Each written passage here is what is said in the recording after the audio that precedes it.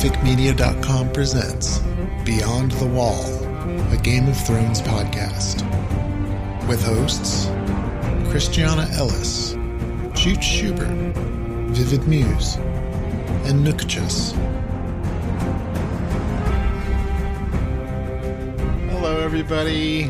Welcome to Season 5, Episode 7 of Beyond the Wall. Tonight we're going to discuss Episode 7 of Game of Thrones, titled The Gift, with no spoilers past the currently aired episodes. I'm Chooch, as always. I'm joined by Christiana. Hello! I can't believe it's Episode 7 already. It seems crazy. Yeah, well, especially since we just barely recorded Episode 6's talk. Yeah. Hello to Nookchus. Hello, everyone. Dear HBO, next year, no new episode on Memorial Day weekend, please. Thank you. Please. Do it for us. And hello there to Viv. Hi, Balticon rocked this year. You don't get to see me because it was so awesome. So yeah, I did post our episode 6 discussion, which we recorded at Balticon in our hotel room. Audio is obviously a little different, but that was up there. Hopefully you've already enjoyed it. We also recorded a panel at Balticon where we discussed the religions of the world. Mm-hmm. And that was I a lot still of have fun. to get you that audio. Yes. So that will show up as our gift at some point in the not too distant future. But tonight, I think we should jump right into this episode. Sounds good to me. And as we discussed, there's it's really kind of everything takes place in just a couple of areas. So instead of going direct linearly, we'll bunch some discussions up. And Nutty had some notes to help us get through these waters. Do you still start at Castle Black? Start like the episode does? Yeah, starting at the wall. Jon prepares to head north with Tormund. And Yeah. Sam hands over some dragon glass. You never know. Yeah. Chekhov's dragon glass. Yeah, I suspect that's going to pay off this season, although it's definitely, again, as we've said several times this season, they're starting to get so loose with what happens in the books that it's hard to really even know whether what happens in the books counts or not. Right. Yeah. Because in the books, Jon does not leave with Tormund. Tormund goes off and does stuff on his own. Okay. Mm-hmm. And not only that, but without necessarily getting into what happens in the books, Sam, Aemon, and Gilly are no longer at Castle Black at this point. Right. Okay. That's actually, I felt like it was such a big deal, the whole Sam, Aemon, and Gilly leaving and everything, because there's this whole plot line that, I don't know, I think you as the reader kind of gets before Sam gets it, but there's all these characters that are missing from Castle Black to even make that happen. And in the books, you're reading it and you think it's so important, and then you watch the show and you're like, well, I guess it's not that important to the show, at least.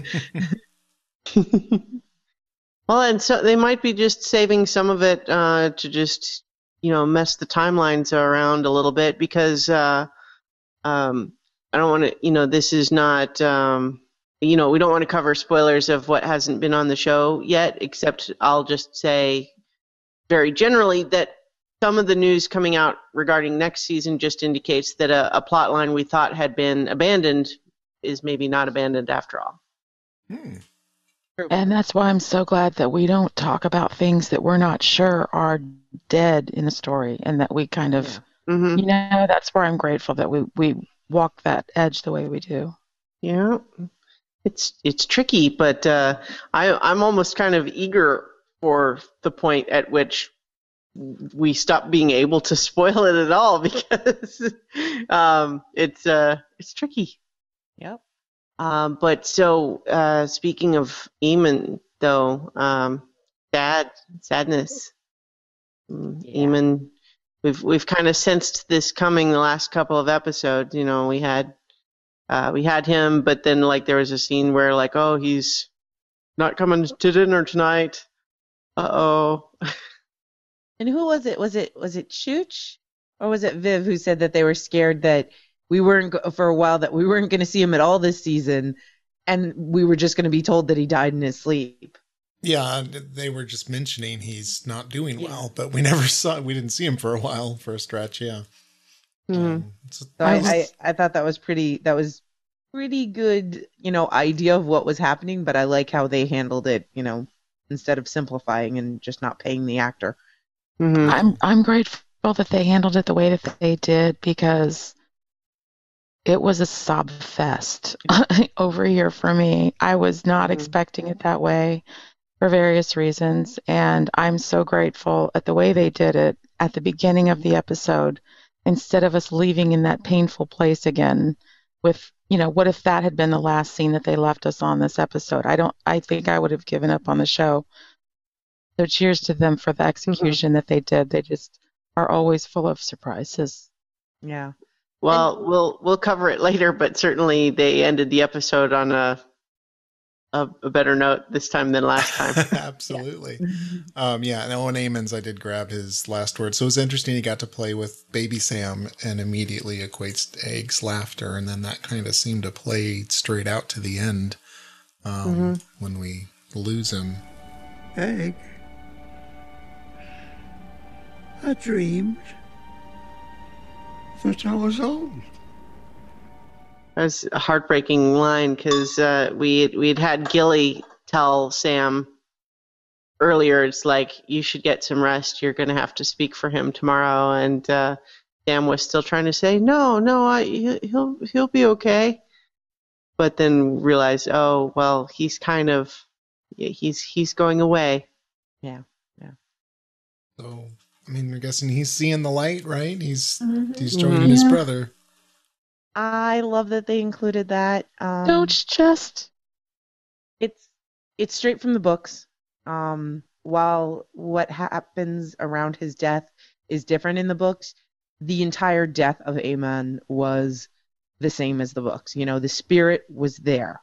The burial was it was different for different circumstances, but everything was true in spirit.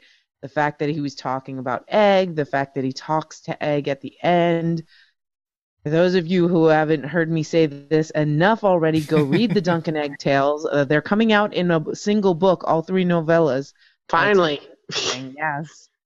The Dunk and Egg Tales are my favorite tie-in to this series because it just, you can read the series without it, but you just feel that it's just such a great Easter egg. Anyway, I absolutely love this. It moved me. We also got a warning of Gillyflower, get young Sam south before it's too late. And it was one of those where it was just kind of off enough that you can't help but feel like, is that just good sense or is there something else going on there? Oh. Agreed.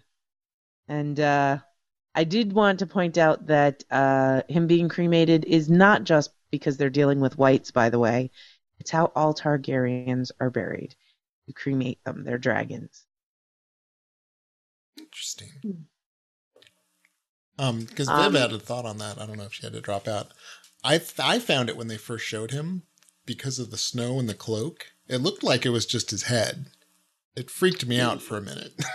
Yeah, I think there was a special effect involved there that was not as optimal as it could have been. I mean, I think that I agree. It did look a little bit like his head was superimposed onto something.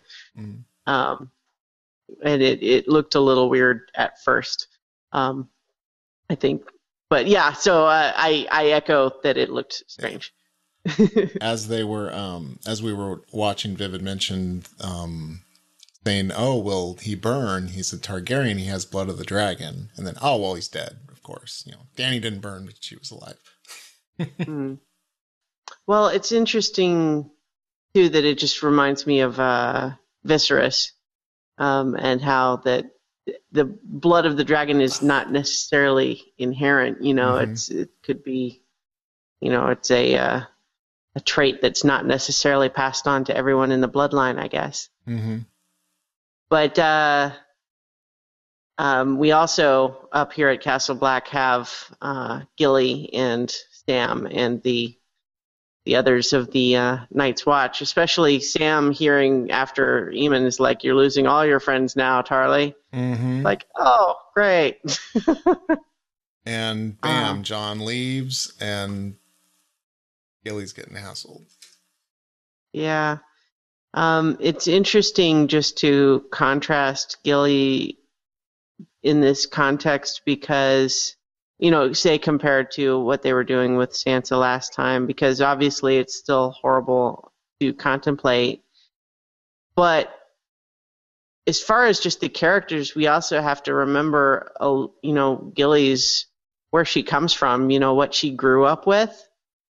So obviously she wouldn't want this, but we can understand a little better why she would be more inclined to tell Sam, you know, next time that's happening, just walk away. Because she might be feeling like, well, you know, it's not what I want, but I can handle it. I don't want them to kill you because you interfere. Yeah, I really enjoy how they each are trying to take care of each other in this scene. Yeah. Mm-hmm. They're each trying to protect each other to the best of their ability. Yeah. Hmm. And thank goodness for a last minute direwolf. He still has a friend at Castle Black. Cheering. I was clapping. That was Tech awesome. was upstairs sleeping, and I screamed, "You go, Ghost!" And then I'm like, "Oops." I was so happy to see Ghost. Like, you guys can only imagine. Oh yeah. When they first beat Sam down, I thought they were going to go through with it. And I'm like, how are they going to sustain the viewership? I like, you know, 2 in a row. Yeah. I think I can't speak for Nettie or Christiana, but that I was absolutely terrified during that scene about what the frick are they going to do to us next? Mm-hmm.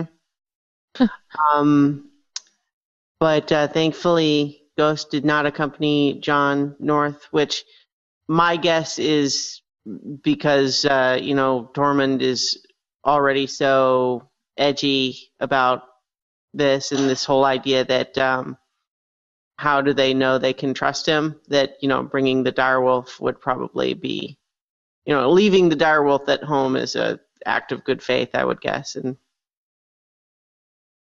you know, because I saw someone online asking, it's like, why didn't Ghost go with John? And I think that makes sense, that, you know, that would make Tormund uncomfortable. Yeah. That's why. Yep. But That's we also got the tender moment with Sam and Gilly afterwards. Which I totally forgot about in the books. And it's like somebody was listening to me. Remember when I talked about, like, there's only one way they ever show sex in this show?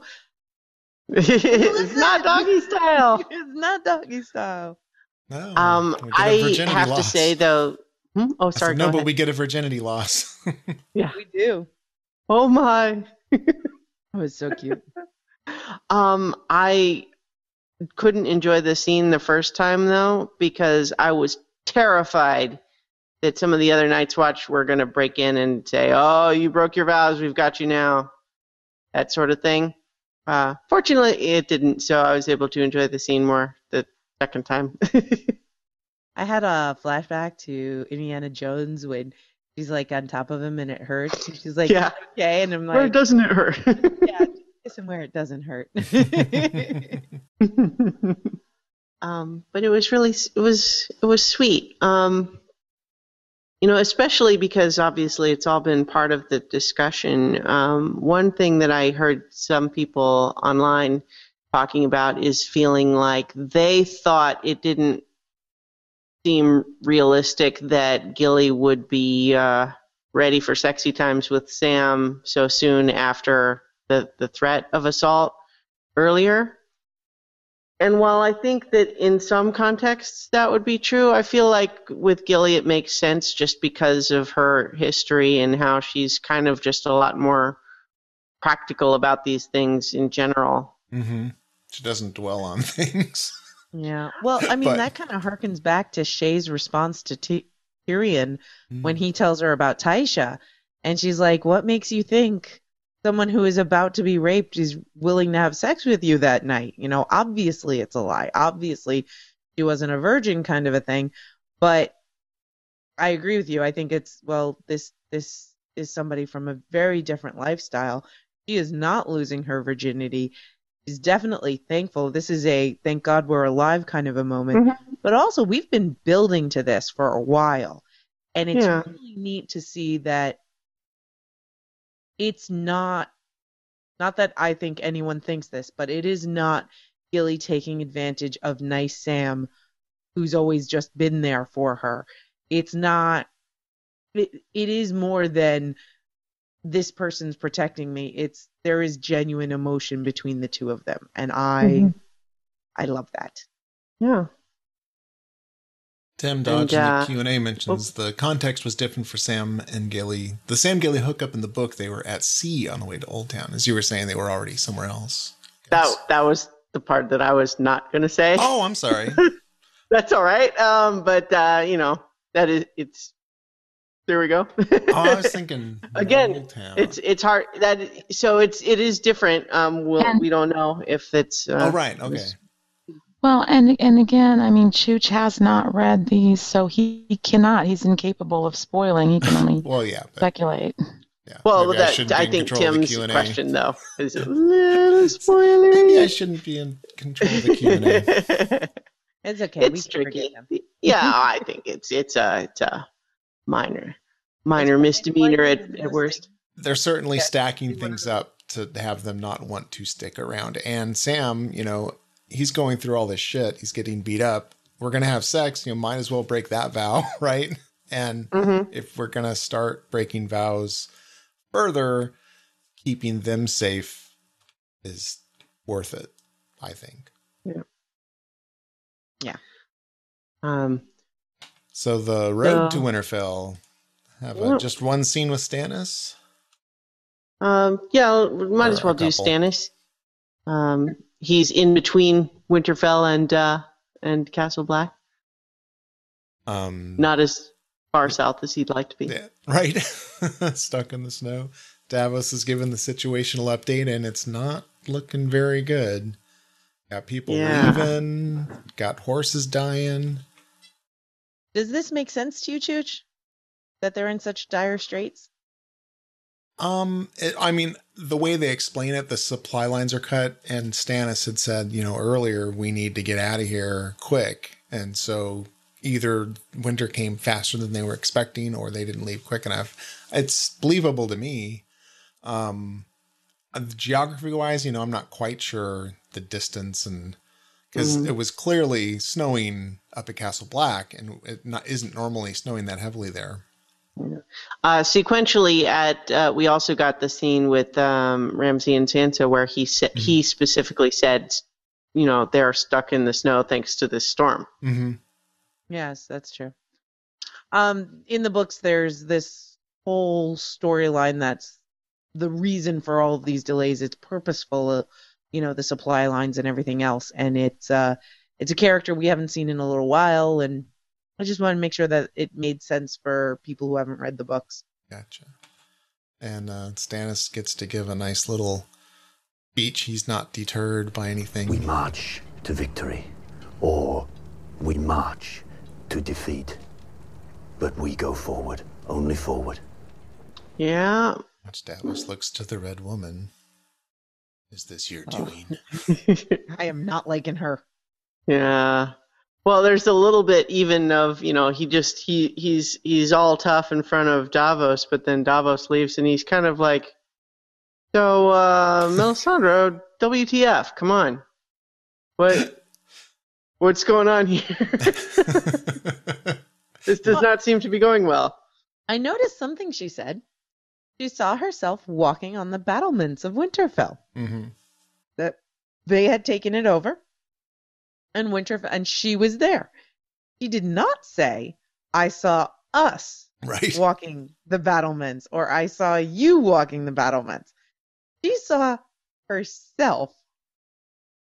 And that I thought was very interesting. Well, I remember her saying, yeah, you saw, and I don't remember if she said, if that led into that, what you saw, I was walking the battlements. I don't know. Yeah. She says, you saw a battle in the snow. Mm-hmm. She talks about she saw herself walking the battlements. She also says she saw the Bolton's banners being lowered to the ground. Yes. So all very interesting things. I still don't like where she goes at the end of this scene. Well, yeah, it's it makes perfect sense as the way they're condensing various bits of this storyline. It makes perfect sense that this is where they're going, especially as we discussed previously in the books. Selyse and Shireen and Melisandre even don't go south with Stannis. They all are staying up at the at Castle Black, and so. But given that they're all down there with him, yeah, yeah. As Tim Dodge says, Melisandre, the obvious solution is for you to torture your daughter. Get with the program. I cannot see him being with that program. Everything that they've showed so far of him and their relationship. Yeah. Well, I'm praying so hard that you're right. Just really praying you're right there, Chooch. Yeah, me too. I mean, to me, it seems like it would be really out of character at this point because they have built him, showing him to be honorable and showing, all of those traits. And that would just go against absolutely everything. I guess that would show how important it is for him to save the kingdoms, but, save the realm. But that would seem so out of character to me. I don't know how they would make it justified, right? Yeah. Right. And well, go ahead, Viv. No, I was just going to say, the show has gone past where I've left off in the books. So I have no idea what the books even say may or may not happen. I just know that I'm terrified of what the producers are going to do, regardless of what the book said. So when I say I really pray you're right, I'm serious. I have no idea what to expect, like a lot of people. I'm kind of worried now about some of my favorite characters. Yeah. Well, some of this is another example, though, of where we don't really even have definitive answers yet in the books related to this battle. There's some news that gets out, but we don't know how true it is or what really happened because we haven't seen any of it on screen, so to speak. So we don't really know how it's going to go in the show either. But the idea that it would be Shireen, I mean, he's obviously not on board now, but it's also a question of it's like he said, he can't retreat again. And if they're losing horses and men are abandoning them, it could get to the point where he doesn't have enough people or supplies to win a battle anymore. I guess earlier in that quote, he said, I must risk everything. Yeah. And so at some point, if it's going to be, well, we're all going to die here in the snow anyway, if I don't do something, I sure hope that doesn't happen. But fingers crossed. Right. Whew, boy, though. Yeah. Melisandre's a piece of work. I like her a lot less in the show than I do in the books right now, I'll tell you that much. Never said this in the books. Yeah. Well, she's doing a whole different thing now. Again, it's different when she's in a completely different place now. All sorts of characters mixing it up for us. Right. What do you want to have next, Nutty? Winterfell? Yes, Winterfell is next. Mm-hmm. So it was an interesting, because obviously after the last time we were, I think, all a little bit on pins and needles, wondering, okay, what's the follow-up note to where they left it, right? And at the same time that it's kind of, It's kind of even more horrifying to hear that it wasn't even a one-time thing. It's this ongoing thing for into the indefinite future. But at the same time, what made a big difference for me is seeing Sansa back to being a little bit more proactive and not just a passive victim. She's actually, talking to Theon. She's deciding to try to implement this plan. And even if it's not necessarily going to go well for her, she's doing something. And that made a big difference for me. Even if that something is begging a slave who killed your family for your life to help you. And trying to dig into him to find the person who was once there. I mean, I give her credit for that. I mean, no, your name is Theon. I give her a lot of credit there. Well, doing what she has to do. True. And then in the next scene, she sneaks a weapon in the folds of her dress. One thing I did want to say is, without delving into last week's episode, but as we had said, had they just left it at no, you stay, and then the door closes, and we left it at that, this scene would have worked just fine with that. Yeah. Mm-hmm. And it just goes into it wasn't needed. This directly actually reminds me of there's a meme going around related to the Mad Max Fury Road movie, and it's a weird meme because it's kind of a couple of layers deep, because it's actually sort of a Mad Max themed take on the feminist Ryan Gosling meme. But basically it's Mad Max doing kind of a smirky face, but it was saying, hey girl, I don't need to see your torture and abuse from when you were a sex slave. I believe you. Yeah.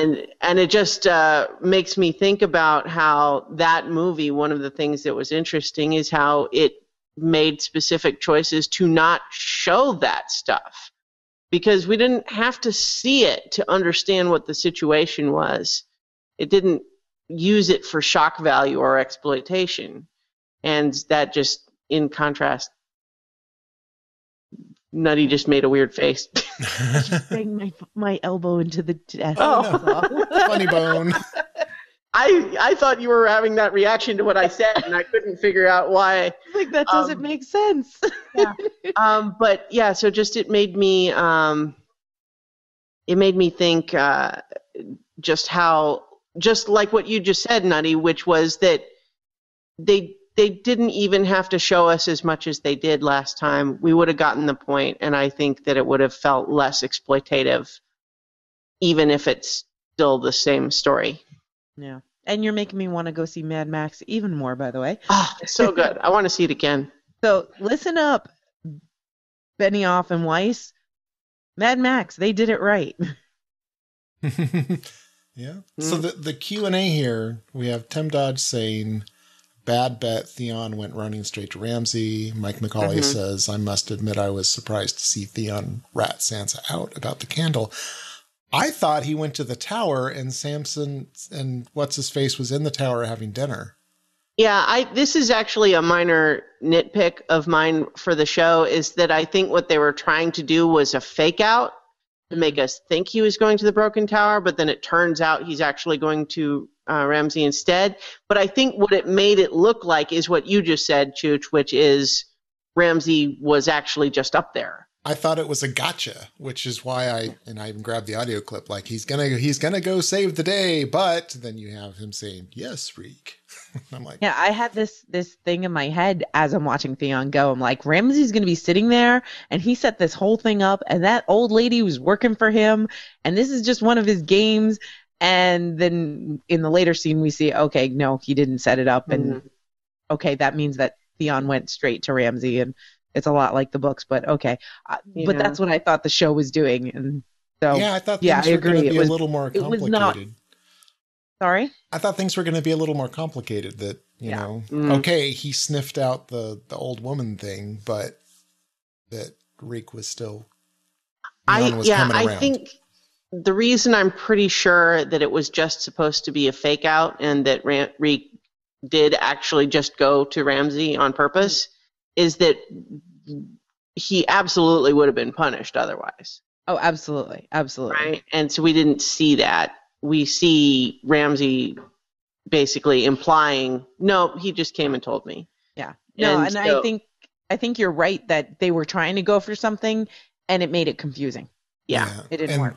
Because the next scene when he says Reek came to me, I thought that was a lie that he wanted Sansa to believe that Theon hadn't cracked. Well, it's their own fault because they made it confusing. Yeah. And Brienne feels a disturbance in the Force. Do we know they're still out there? Yeah. And we got the little detail that when Ramsay was flaying the old woman, that her heart gave out before she could actually talk. And so that's how because otherwise, we would wonder, like, well, is Brienne okay? Do they know that she's out there watching? And theoretically, they might still know that someone is, but if the northern woman died before she could talk, then they still don't have the details. Yeah, I guess it's good that some guards didn't come up behind her, and yeah. Q&A, Mike McCauley says the lady would have had to reveal to Ramsay about the candle or window. Yeah, I guess he's saying if Ramsay knew. But I think what Chooch was actually saying is that the old woman was a plant from Ramsay in the first place. That was my thought, yeah. Yeah, if the idea that it was possibly just one of Ramsay's head games. Which certainly is within his character to do. He's all about that sort of thing. No, I wasn't even that sophisticated. I thought he just sniffed it out by some other method, or once Reek comes running up with a candle, he's not able. There's no way he would be able to cover it up, so he would have to, come clean. I think that the intention was that it was just a fake out to have him look at the broken tower. He actually did just go to Ramsay on purpose. Maybe he was thinking about it, yeah. Yeah, just because, from a storyline perspective, it doesn't make any sense why Ramsay's room would be at the top of the broken tower. It's called the broken tower because it's kind of all beat up and unfinished and holes in it and stuff. Now, theoretically, they could have been fixing it up, I suppose, but we haven't seen that. But yeah, again, they made it confusing for no particular benefit. Or I think they were just hoping for the fake out, the surprise, but it didn't quite play. Yeah. But kind of along the same lines as what I was saying earlier, in the scene where Sansa comes out to meet Ramsay on the battlements, I like that she's doing stuff. Yeah, she comes it's swinging. Certainly risky to provoke him about his potential half brother, but she's also kind of in the position of saying, well, look where I'm already at, I love her whole bit about you were legitimized by another bastard. Yeah. She came out swinging. I'm kind of in and out, but if you haven't already said it, it was such an eerie recreation of what she experienced with Joffrey back in the Red Keep. And she held her ground, and she was as bold as she knew how to be at that moment.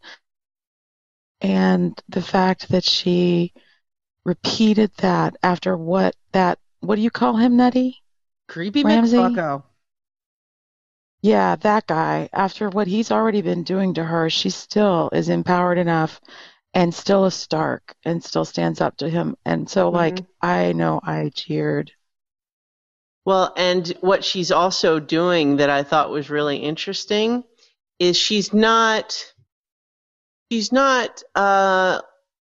gloating about it when she says it. She's saying it with such a blank affect that if he wants to try to, in public, play like, oh, I'm actually this noble guy, she's basically just stating facts in a very calm tone of voice, and it's not in an insulting way. She's just making statements. And for him to react with anger would make him feel like she's getting to me and I can't let her do that. Now, it's of course risky because he might just decide later that night that he's mad and now it's going to be extra awful. Yeah. but she's doing stuff. She's doing things, and like we see her swipe the little. It looks like a corkscrew. Yeah. I think it's like for barrels. I think is what it was. Looks kind of like a corkscrew, but she swipes that. That's kind of cool. I want it to go in his eye. Wait. Yeah. Can you repeat that phrase? Fur barrels? No, four barrels. Like a barrel that might have things in it. Like a bunghole puller. Yeah. That less And this dirty. is why I'm muted, I mean. So she stands up to him a little bit, and like you say, in a great way, and is immediately punished for it by getting the northern one, though she was going to get that either way. Yeah. Right. Yeah. Oh, I just remembered why I called you out here. Well, sorry, go ahead. Sorry. I just wanted to add on to what Cristiano was saying before. Like, she's got the way that she does it is with such style and class. And I feel like she leveled up from when she did this to Joffrey.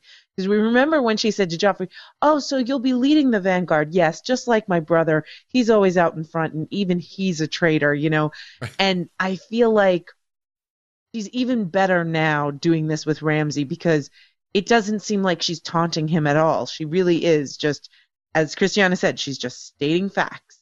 Mm-hmm. And I kind of love in the way that I absolutely hate him, but I kind of love how evil he is because he's there complimenting her and saying how pretty she is. And he genuinely looks like he's happy to see her. And then it's, hey, check out what I did. Mm-hmm. Yeah. He's horrible. I hate him. Yeah. Creepy facade. So horrible. Obviously it doesn't go very well ultimately. I mean, she's in a very grim place right now, but again, the fact that she's trying to do stuff makes so much difference for me in terms of how I feel about it. It's still awful, and it's a terrible place for her to be, and we hope that she gets out of there. But again, it returns to the Sansa that we've been seeing grow over the last season and a bit, of just someone who's trying to actually step up and recognize, look, I can't rely on other people to do all this for me. I need to be able to make decisions and take actions of my own. And so I was glad to see that again, because I felt like the scene at the end of the last episode had sort of thrown that away. And so even though this doesn't redeem that, at least it's back on track. Yep. In my head, I can pretend that scene just didn't happen. So she does learn that Jon is now the Lord Commander. That was news. She seemed a bit surprised. I don't know if it was that she just kind of had ridden him off, like he doesn't really exist now because he's just gone and she's stuck in this horribleness, or that's right, he's in Castle Black. I don't know. I don't know that it was like she was surprised to be reminded that he exists as much as just like, he's pretty young to be Lord Commander. Yeah. That's impressive. Like that's like hearing, oh, your little brother went off to camp and now he owns the camp. Right. You're like, what? I guess technically, is John's older than Sansa, right? Yeah. Yeah. Okay, but not by much. I don't. He's only slightly younger than Robb. Robb and Jon were born. Jon was brought home let's see. So Ned left and Catelyn was pregnant with Robb. And when he came back, he had Jon. Yeah. So Robb all of that was by then. I only even asked the question because I couldn't remember if he was really little brother or big brother. But anyway, it's similar enough. I think this scene is interesting in the sense that in the books, Sansa never thinks of Jon. Jon never thinks of Sansa. She's so much like her mother that there's so little connection there. And then this is the first time we've seen any connection between Jon and Sansa. I mean, there was definitely strong connection between Jon and Robb, between Jon and Arya. And then last season, I think it was, or was it the season before that, we were teased with Bran and Jon being able to see each other again. but there's been like nothing. It's almost as if they're from different families. So this was kind of good for me. One interesting note too, just that in the books, the comparable character to what Sansa is undergoing right now was actually one of Sansa's friends, Jenny Poole, but who was only there because the Lannisters were trying to pass her off as Arya. Yeah. So it was Ramsay marrying Arya Stark, even though we know it's not really Arya. And so what Jon has heard up at Castle Black is that Ramsay's going to be marrying Arya. Yep. Tim Dodge says, does anyone else think that Ramsay's promise to Littlefinger that he will never hurt Sansa will come back to haunt him? Littlefinger claims to have helped kill a king. What will he do to a petty tyrant who has brutalized his little prize? I hope so. Mike McCauley says, I think Ramsay's days are numbered. Yes, I think we all hope that somebody gets to kill Ramsay. I'm rooting for Sansa to get to do it at this point, but plenty of people have a claim. Theon would certainly be a good choice. Littlefinger would also be fun. As long as somebody gets to do it, I think I'll be okay. Tough, you know what? Though, with Baelish, I honestly would be happy if he just tripped and fell down the stairs and broke his neck. Right. But I was just going to say, it's hard to know what Baelish would think is, is categorized as hurting her. Like, is he just not, is this just details? This is just part of doing business? Or is this revenge worthy? I think Littlefinger really underestimated Ramsay.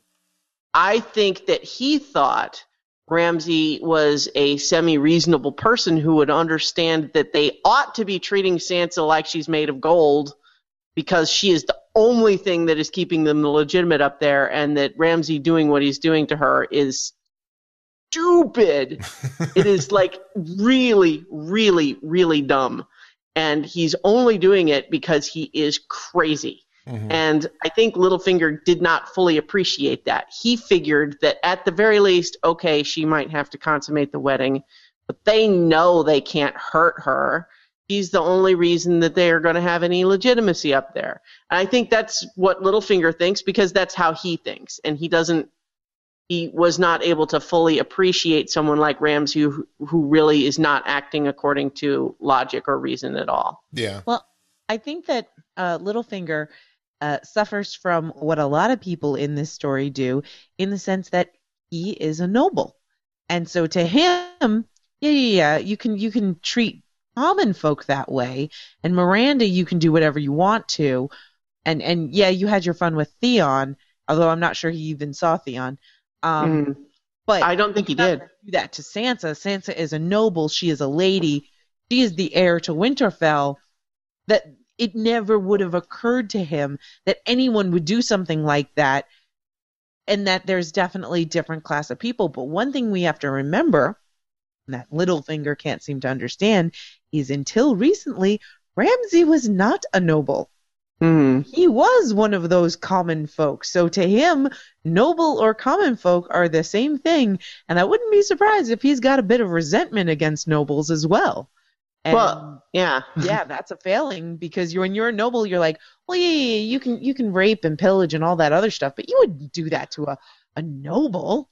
Yeah. Well, we saw Ramsay's face when Sansa called him a bastard. He is that is his button. He doesn't have a lot of buttons. He has that one, but it's big and red and right on his forehead. It's very easy to press. So in any case, though, some of what you were just saying about the blindness of being a noble ties into some of the other locations. But we have Tim Dodge saying Theon should hack off Ramsay's dangly bits before Sansa does him in. Yeah, well, that'd be nice. And Mike asks, and if and when Ramsay is killed, will Theon still be batshit crazy? Or is he really that far gone? I think he's that far gone. Yeah, I think Theon is forever broken, and I'm not talking physically.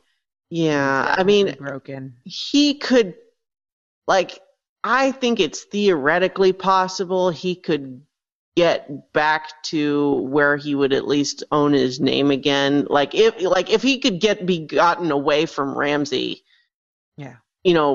Permanently, like in a way that like he was sure that it was not just a trick anymore. Yeah. I think he could probably get to where he at least knows who he is again. But I think he's forever damaged by this. He'll always he's never going to be back to what he was ever. Severe PTSD and. Oh yeah, I think Theon would need to see Ramsay being decapitated, and for sure he was dead before he could even own his own name. And it would probably still take a couple weeks. Yeah. But he's never going to be the Theon that he was. He is definitely broken. And while he may have a better life than he has right now, he's never going to be at peace. And that's a tragedy. Yeah. Well, yeah. It's, tragedy in the... Well, it's tragedy in that classic mythic sense of the punishment is greater than what the sin. Like it's maybe so he still burned babies. He brought it on himself. Yeah. But I think probably most everybody is on board with the idea that like that doesn't mean he deserves all of this that's happened to him. And that, so I think we could probably sentence him to time served. Yep. Agreed. Absolutely agreed. It would help if he would tell somebody that Sansa's brothers are still alive. Yeah. That would be a good start. That would be a big thing too. Great redeemer. I started laughing because of what Sheriff Bullock wrote in the chat. He says, I'm moving to Westeros to open a private sanitarium for insane nobles. I'd make quite a mint. Yeah. And I just started laughing. And by the way, Sheriff Bullock, the Diet Coke I've been drinking has your name on it. Just saying. I thought that was kind of funny.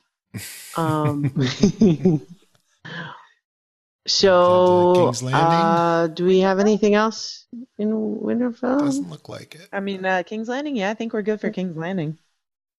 You mean to start King's Landing? Yeah, and we jump into the Queen of Thorns More meets the nobles High that Sparrow. don't understand that they're just like everybody else. Yeah. We're jumping around. Did we start? We started with Olenna and the High Sparrow? Yeah. Yeah. Yeah.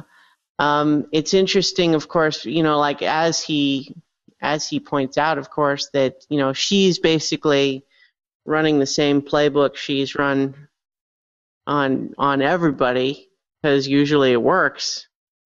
And, even though I still maintain that he's got schemes and an end game in play, like he is definitely thinking several moves ahead. It's not all just above board. I think ultimately his ultimate motive really is that he deeply believes the monarchy is corrupt, the nobility is corrupt, and we would all be better off if we tore you all down. I think he was listening to our panel this weekend. I do. I really think he was listening to our panel. As I was watching this, I said, oh my gosh, this is, we said we want anarchy in Westeros. We want to see the nobles cut down to size, and so does the High Sparrow. I mean, he's a bit more militant about it, but it was kind of exciting. Stop fearing the few. But I'm thinking, so I don't know what his end game is, and things start evolving a little further. Yeah. One of the things that strikes me, though, is that even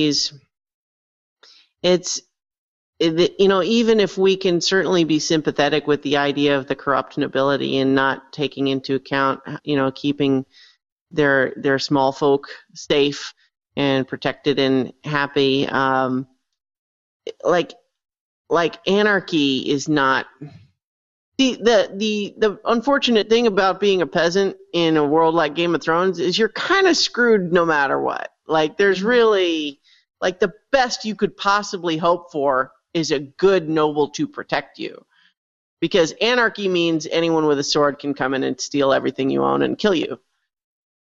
And, theoretically that could happen regardless, but at least in theory, if you have a noble to protect you, you could go to them and say, hey, this happens to me, or, your next of kin can say, hey, this guy came and stole all our stuff, and then you would send knights to go take him out. Yeah. I don't know why I'm echoing. I'm not sure why you're echoing either, but I can echo that sentiment. I mean, as much fun as it is to think of anarchy, and I keep saying that because it's fun. I definitely think that the High Sparrow is a lot more militant and a lot more severe and not going about it in the right way. But it was kind of neat, the whole idea of you are very soon going to realize how few you are. Yeah. I thought that was fun. I don't want to. Sorry, I feel like I'm doing a lot of talking, but I think that he is perhaps overplaying his own hand too, because it's all fine for him to say you're the few and we're the many, and I'm thinking, yeah, but a large percentage of the many that you're just claiming are probably pissed at you for smashing up the brothel and pouring all the ale into the gutter and walking around with weapons and making everybody have to follow the rules all the time. There's probably a lot of the many that also don't like that. I mean, getting into their conversation, as this plays out, thinking about what is his end game. So, so Westeros is now a church-run communist state. Like, nobody's going to stand for this. The Tyrells will stop sending food and everything, and I guess they could pick up their shovels and, in their communism ways or whatever to feed the people.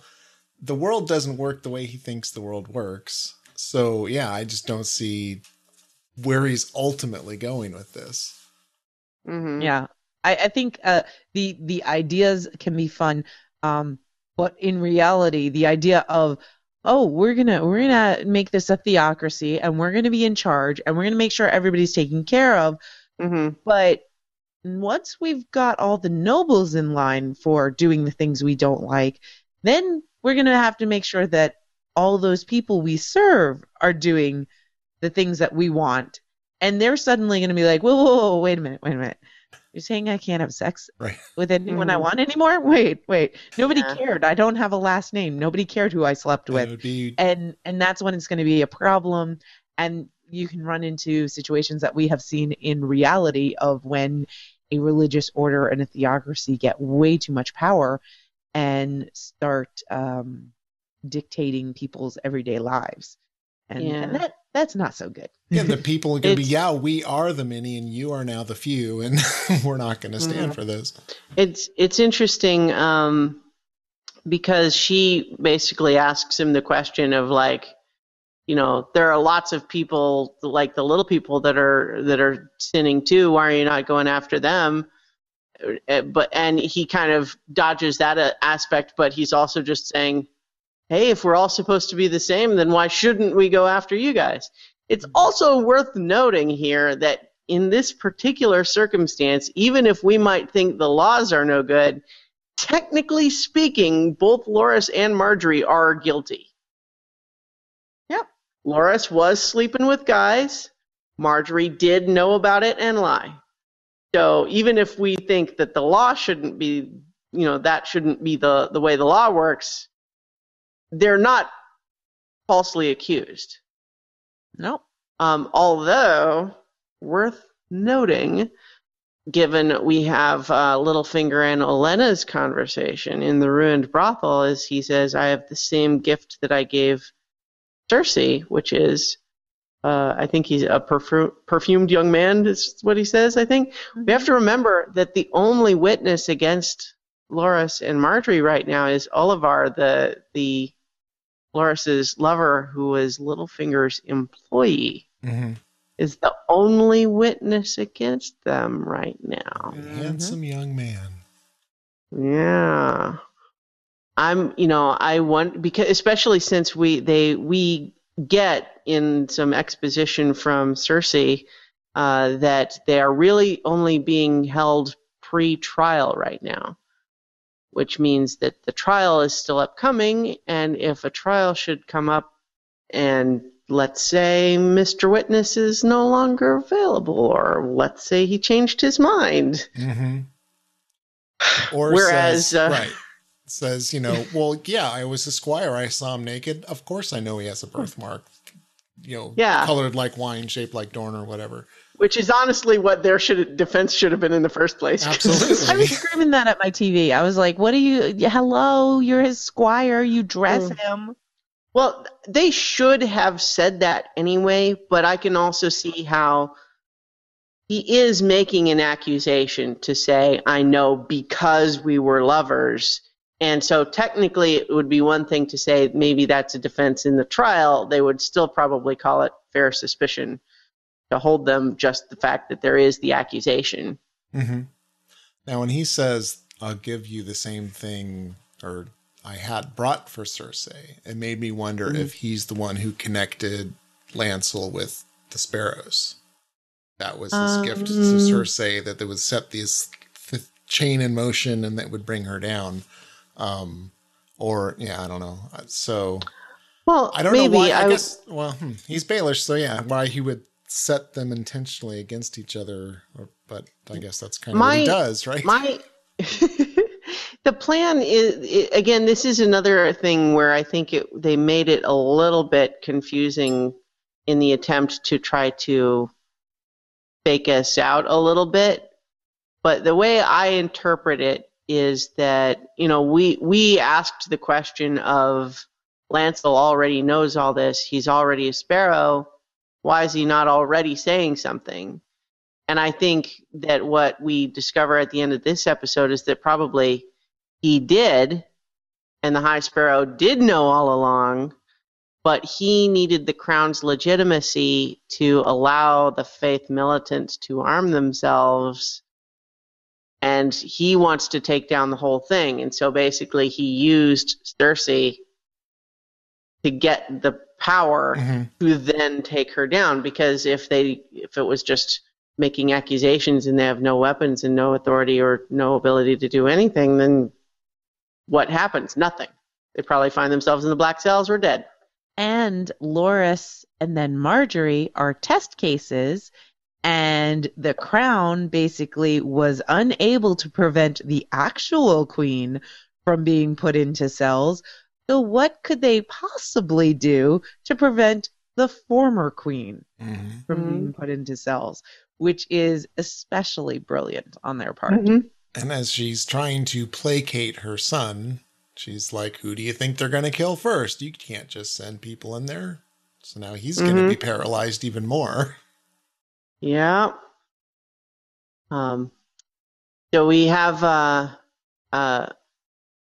Eye of Horus saying, Littlefinger actually said his gift was a handsome young man. What if it was Gendry? I'm not sure how it could be. I mean, I don't know. What do you guys think? That would be a true what the fuck moment, because, he's been gone for so long, and how would Littlefinger ever have known about him if it was all Stannis and Davos? And oh, sorry, go ahead. No, I was just going to say I had that thought of Gendry at first, and I think part of that is the fact that I just want him back in the show. And I think it would be really fun. But I'm not sure why it would be Gendry. But if it is, I look forward to whatever storyline might unfold from there. I think when he says he has the same thing to give that he gave Cersei, because he did not give Cersei a handsome man, I don't think. He gave Cersei truth. And I think that's really what he's giving is truth. Okay, so this is how I interpret what Littlefinger says, although, again, they leave it so obscure that I think they're just failing to actually tell us what really happened. Here's how I interpret it. Everybody knows Loras is gay, but they don't necessarily have someone who will testify to that in a church court.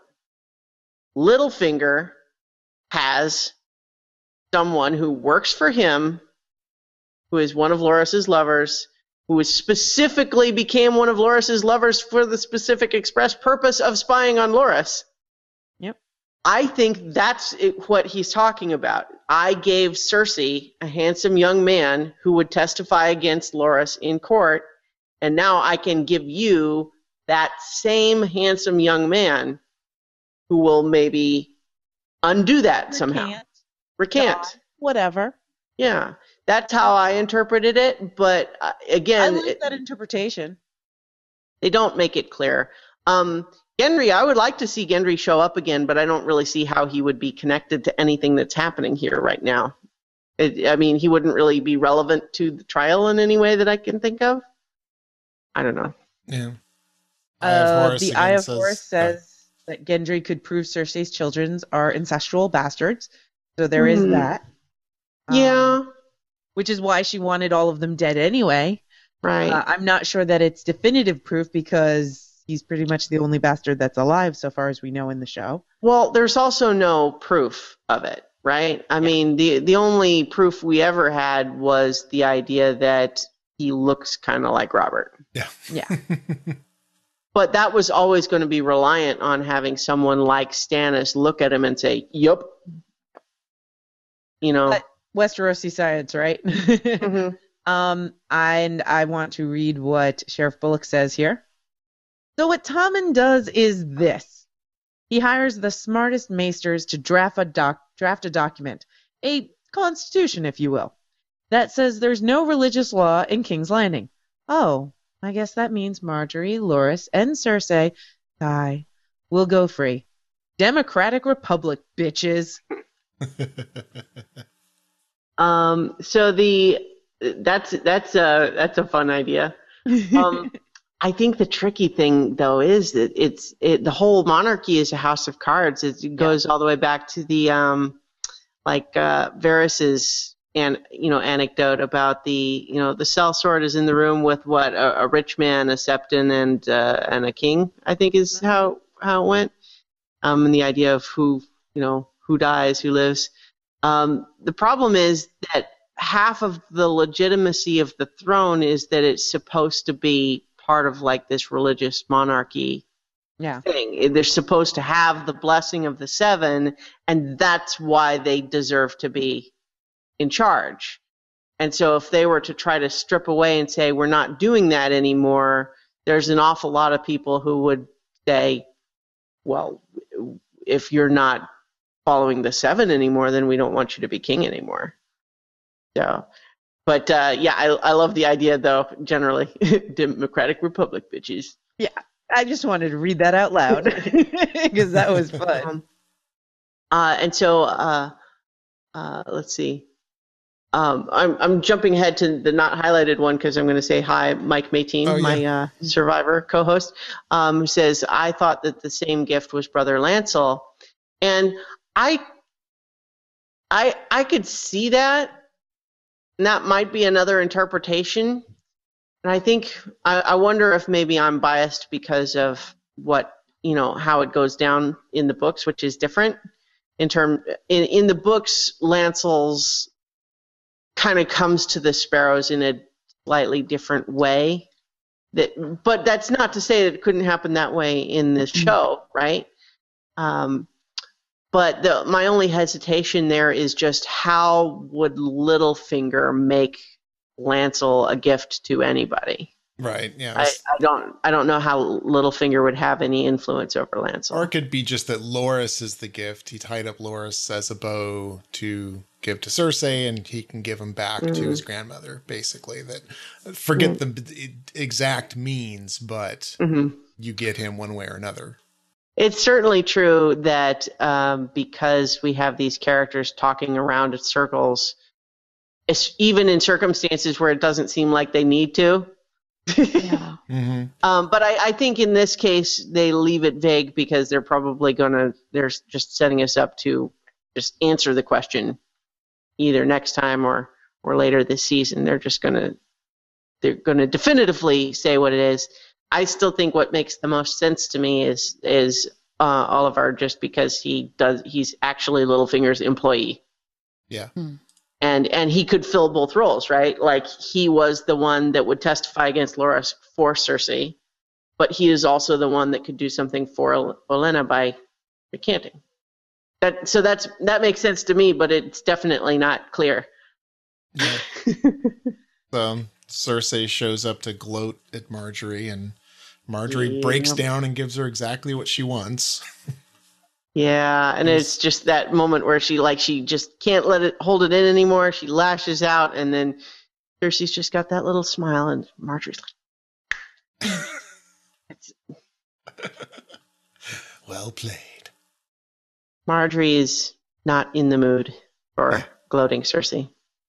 Like Sheriff Bullock's next one. I should move to Westeros and open a paternity clinic for debauched nobles. I would make a mint.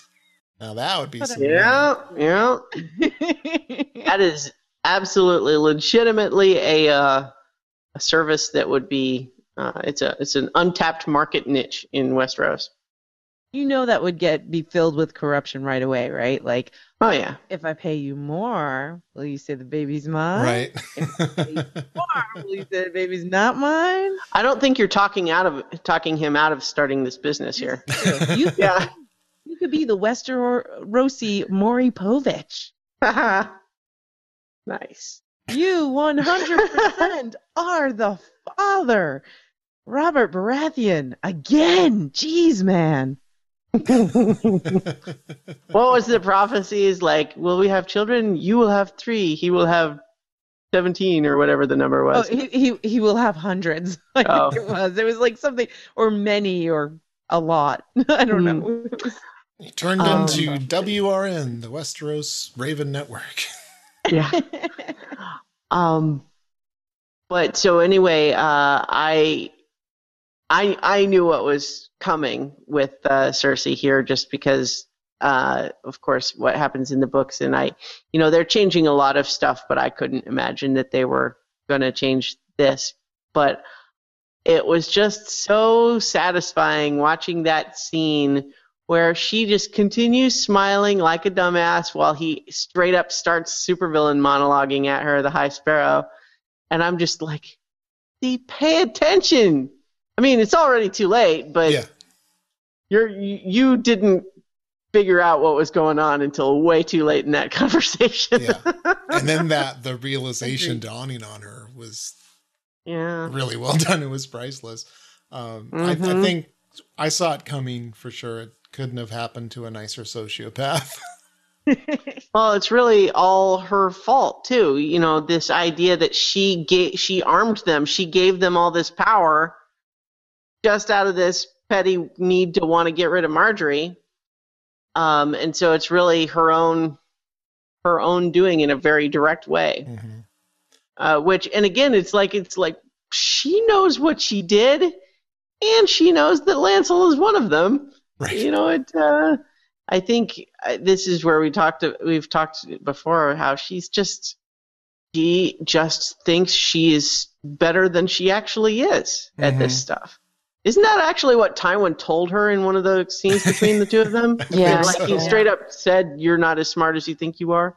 If I can ask that I know it's getting late, if we could put a pin in a conversation that I would love to have more in depth with you guys sometime in the future about how the titles of the episodes to me seem to be so much more literal across the storylines, because I think in almost every case this episode had some relevance with the gift and in the use of the word gift, and that's been something that I've seen way more clearly this season. So think on that if you would, and I'd love to get your thoughts on that later, maybe on a special episode that we typically call those the gift, ironically enough. No, I'm on board for that. I think that seems like a really interesting topic. Yeah, I was thinking about how tricky it's going to be to name the Balticon episode, because it should be the gift episode, but then this one was the gift, and then people won't know which one they're tuning into. I would just call it the Balticon gift. Well, and actually in the story, in the books, don't they actually talk about like the gift and the new gift or something? Yeah, it's an area of land, which is what I thought this whole episode was going to be about. I thought me we were going to too. be talking Oh about no. the gift, because it's the gift is an area of land that is south of the wall that was given by one of the queens, I believe it was. Mila will correct me if I'm wrong. That was given to the wall eons ago so that they could farm it, and then there was the new gift and all of that. Yeah, we're talking Bran the Builder times here. Yeah, Old stuff. and John actually talked about it when he was talking with Tormund, that they would give them land, and the land that they would give the wildlings is part of the gift, which was given to the Night's Watch, so it's theirs to give to others. Exactly. And so I'm thinking this is what this episode's about, and then I watched the episode and I'm like, that has nothing to do with the gift. I just, for some reason, as soon as I saw it, I started thinking, sacrifices to the old gods and the new and the fire gods and the ice gods and whatever the hell. But yeah, that's why we named those bonus episodes The Gift, is because that's really the only thing that made sense with that description that you just perfectly gave, Nettie. Yep. So, one note, I just realized we didn't talk about the scene with Cersei and Tommen before she goes into Baelor's Sept. And I thought that was a really great scene to have. It was very subtle, but have Cersei having what seemed to me like a little bit of a moment of doubt, not necessarily in feeling bad what she's doing to Marjorie, but seeing how upset Tommen is. I think she ultimately resigned herself to the idea that sorry, I'm reading comments. She resigned herself to the idea that I have to do this. This is for the best. I have to do this for you, even though you don't like it. This is like a tough love sort of thing. Even though it's making you very unhappy now, it's very important. I think that's what she kind of decided. But seeing when he says, I love her, and you look at her face in that moment, and you see that it is hurting her that he's so upset. And I liked that, just a bit of a moment of complexity. Yeah, I had a note of just, I wish we could read her mind, because you can see so much is going on. And that I think she truly believes she's saving Tommen. This is what's best for him, because the Tyrells are the enemy. Yeah, and that's what a mom does, regardless of if it hurts their child or not. They sometimes have to say no to protect them. And I have no doubt that that's where that crazy bitch is coming from on this one. See, and I watched that whole scene, and all I could think was, oh, Cersei, you're doing the master manipulator stuff. This is perfect.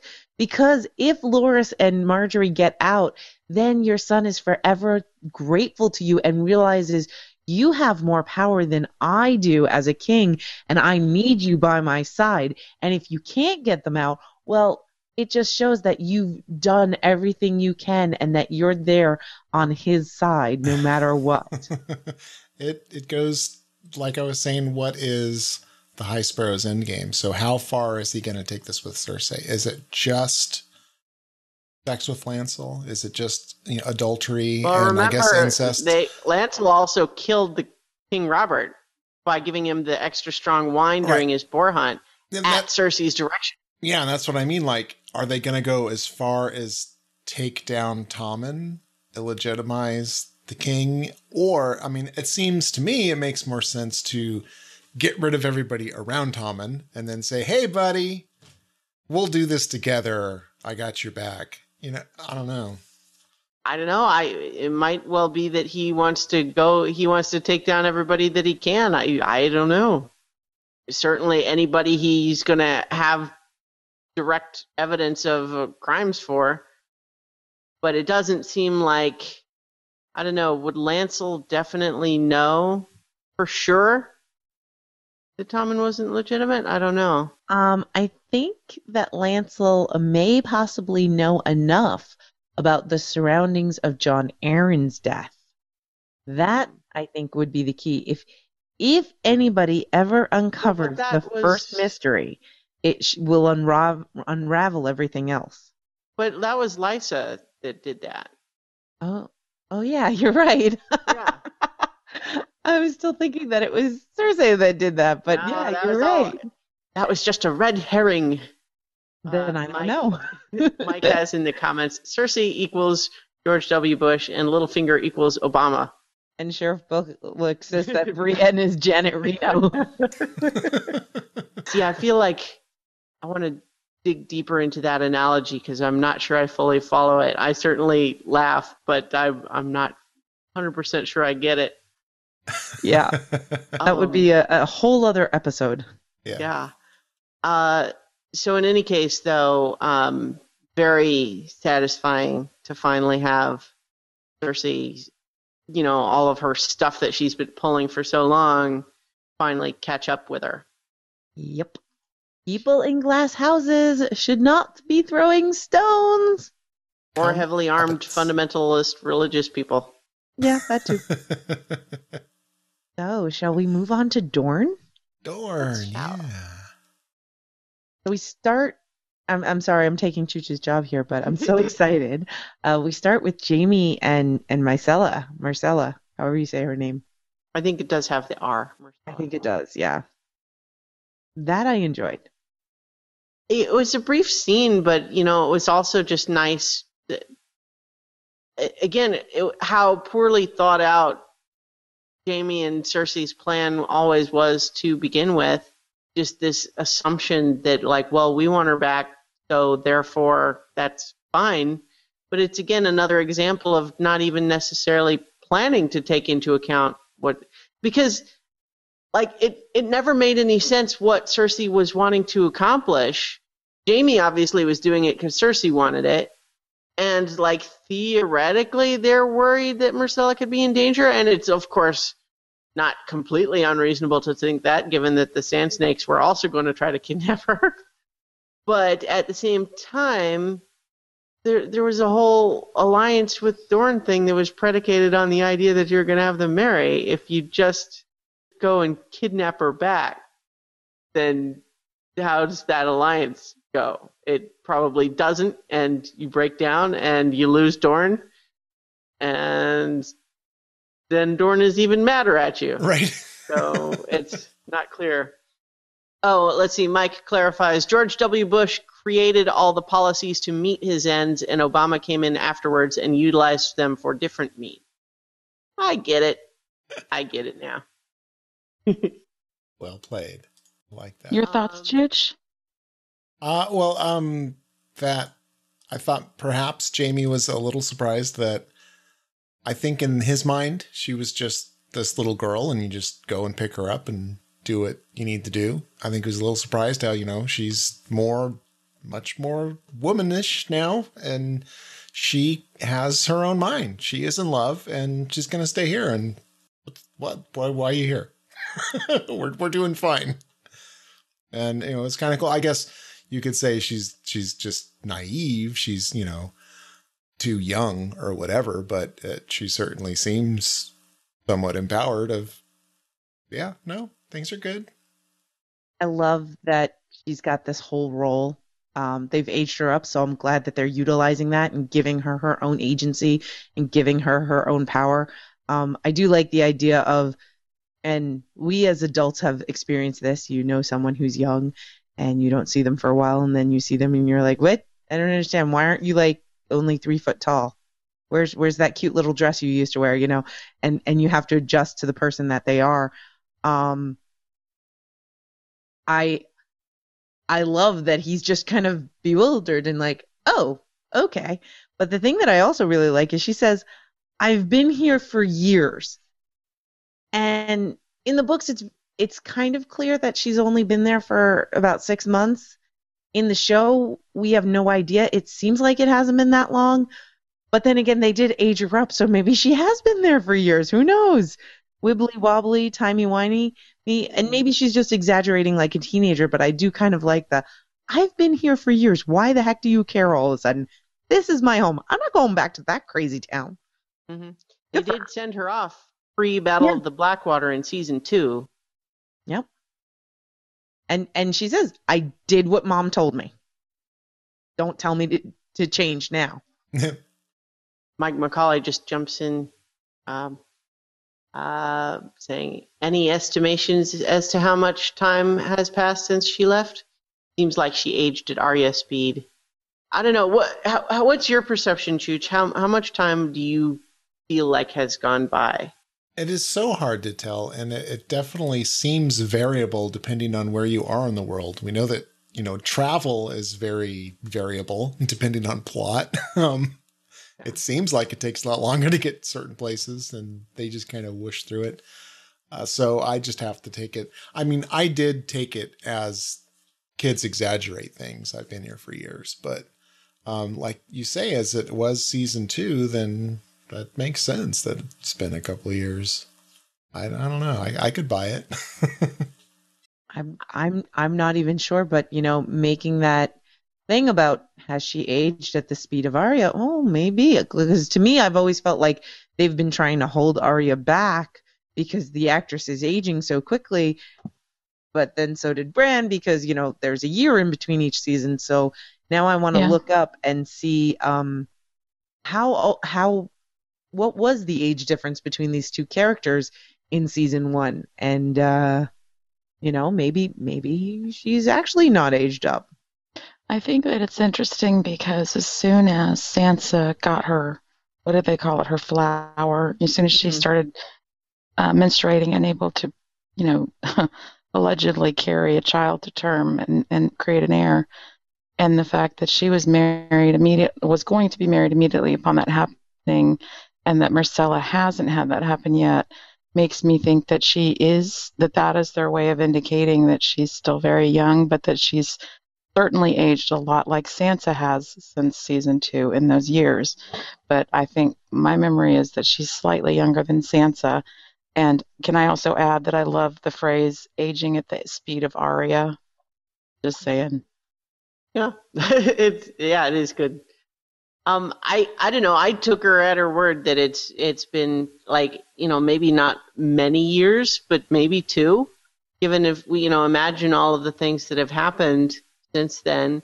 We have, the Battle of the Blackwater, obviously, Marjorie showing up, only Marjorie even showing up, and that whole change of now she's going to be the one to marry Joffrey, and all of the stuff getting ready to plan for the the wedding there, and then everyone else traveling all over the place. I could buy that it's been 2 years. I don't know, and I think also just the idea that the actors are aging makes sense to me. That just because we see. We have to fill in the travel time that we're not seeing is the way I've always been interpreting it. Mm-hmm. What did you think about the Sand Snakes and Bronn in jail? I thought this was a fun scene. I don't quite understand it or why it was here. We got to hear him sing again. I did go and look up his music videos. Nice voice, horrible videos. Love his voice. So other than nailing Christiana's foreshadowing that he was poisoned, I don't know why this scene is here. I think it might be the beginnings of an alliance. I don't know, but very quickly, I looked up the actress who played the old Myrcella, and she and Maisie Williams are exactly the same age. Wow. So if Myrcella that we see now looks about the same age as Arya that we see now, then yes, she has aged at the speed of Arya. Isn't Sansa the same age as Arya? Chooch, if I can say, I think that this was one way for people to get a better sense of who the Sand Snakes are and just how lethal that they really, really are. You knew how to get Bronn's heart pumping, so to speak, to get the poison really going through his system. That's what that whole quote-unquote gratuitous nudity was about. She knew how to get his blood flowing, and she used it to her advantage. And she used that to her advantage, too. I mean, they are not to be fucked with. And I think that's really where I think this scene is all about. And I don't know about an alliance or not. I was just like steering them on. Right. And I guess not necessarily why is the scene here, but because, I'm fine with some gratuitous boobies and whatnot. And I think in that scene, she was fucking with him and it was fun and she thought it was fun. And what's wrong with that, right? So I didn't see it bad in those kind of levels, but I guess more of why would she give him the antidote other than it's just the enemy of my enemy? Like, you weren't really who we were coming to fight, or just, hey, she likes him. Why not? Or just to show him that if you do help me, don't forget I'm the top bitch. Yeah. My interpretation was very much like yours, Viv. I was going to say a lot of the same things that you just said. We're on the same page here, because I think a lot of the recaps and so on, people seem to not follow that scene. So this is maybe I really liked it, but I could be potentially chalked up as another scene that they weren't sufficiently clear on necessarily. But so they were just kind of chatting back and forth between the cells, but then he was kind of kept saying is like, oh, well, it's my code to not hurt a woman. And they're just like, oh, funny how a lot of the guys we beat turn out to have a code that they don't hurt women. And then he was right. Like, I wouldn't say you beat me. And so he was basically had all this bluster to him, and then he was trying to say, oh, you're pretty, but you're not the most beautiful. And so I think at that point she liked him, and even kind of maybe even liked the bluster a little bit. And so I think that it was sort of like they could have let him die, or you could give him the antidote either way. But you know what? We're going to make him realize, you know what? You didn't beat us at all. We could have easily just let you die if we wanted. And so we're going to screw with you and make you realize how screwed you are. And then, you know what? Maybe out of the goodness of our hearts, we'll give you the antidote. And I think it was all just screwing with him, because it's like, I don't know that they're invoking like, you better help us later, as much as it's more just a matter of like, do we need to kill him? Yeah. The way the sisters came up and kind of rolled their eyes, bored, and watched, and then got bored again and walked away when they saw that she had decided. To me, it was like, here comes a wild card. What's she going to do? Let's go watch. She let him live. Let's go sit back down again. It was so brilliantly shot, I think, that it, And they rolled their eyes when she started, too. Sorry, You were about to, I can tell you were about to just say the same thing I'm saying is, when they rolled their eyes at her as she started, it's so obvious, oh, she's going to do this again. Like, they've seen this before. Yes. This is what she does. She likes playing with people. And they're all stuck in a cell, so she's going to play with the toy that's there, and she's having fun with it. I don't think that they were laying the ground for an alliance. I think that this is the seedlings for maybe a future alliance, that story-wise, why is this in this episode? So I think that that's why that's there. Let's not forget, Bronn is not a Lannister, man. He's a sellsword. And he made that perfectly clear in the beginning. And as Tyrion said, if you ever have a better offer, come to me and I'll see if I can match it. And he did that, and Tyrion couldn't match it, so he went with the better offer. And that, to me, is something that we don't want to forget, especially since in the same episode, the people that left Stannis were sellswords. They're always thinking about the money and who's got the better offer now. So I think that this is a bit of laying the groundwork for something that might happen later. I also just had a lot of fun with it, and I really enjoyed watching it. And I liked how, in my head, I'm thinking, all right, he was cut, there's a poison, and then we get the scene where he's looking at her, and you think at first, okay, this is just a view of her breasts, and then the camera goes fuzzy, and you're like, oh, we're in his eyes, we're seeing what he's seeing, and I thought it was very well done, and it just kudos. Mm-hmm. I finally felt like the Sand Snakes were the Sand Snakes. Nice. Yes. Precisely so. Get over to Essos. We'll talk all about all the little bits, but I feel like this this set of scenes ended in a place that I'm super jazzed about. Tyrion finally meeting Daenerys, but like everything that led up to that was like super sloppy. Some of it was just really bizarre. Mm-hmm. I like just stuff that just made no sense. I don't know if you guys felt that way. I agree. Do you, do you mean like as far as the chaos factor around him that seemed the disorganization and all that? Well, just like I totally do not buy for a second that slave owner would have also bought Tyrion. I also don't believe for a second that a slave beaten on one of the guys holding his chains would not have been immediately punished by all to see. People would not have been standing around laughing. He would have been slammed to the ground immediately.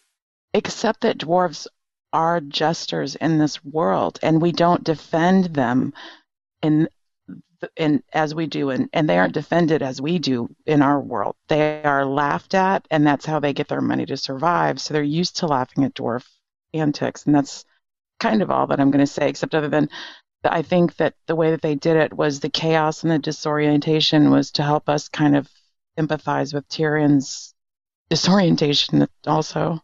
Well, I didn't like him, like the idea that he's a fighter, and like that idea, and then just beating on the guy with the chain. Like it didn't play for me. I didn't believe that the guy would have bought him for it. I didn't think that the staging of him actually beating the guy with the chain made any sense. Like, why didn't the guy just get up?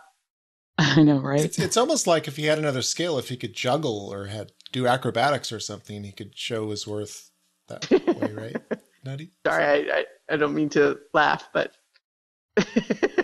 But again, you do. Yes. But again, that's the world. That's where the value of people with his height had. That's not any cruelty. And I know it's most likely politically incorrect, but we're talking about a fantasy world, and this is an aspect of it, just like boobs and dragons are. So Chooch, what was your whole thought about that, them being sold and Tyrion's wit and everything? I'm going to reserve my comments. No, I was right there with Christiana. It didn't make any sense that I'm a warrior too, and then he's like, all right, I'll take him. You're right, he's funny. I just accepted it because that's what keeps them together, but it really didn't make any sense. Like Christiana's saying, if he starts beating up some guy, maybe they think, he's just a dwarf, it's not going to be a threat, but he did knock the guy out.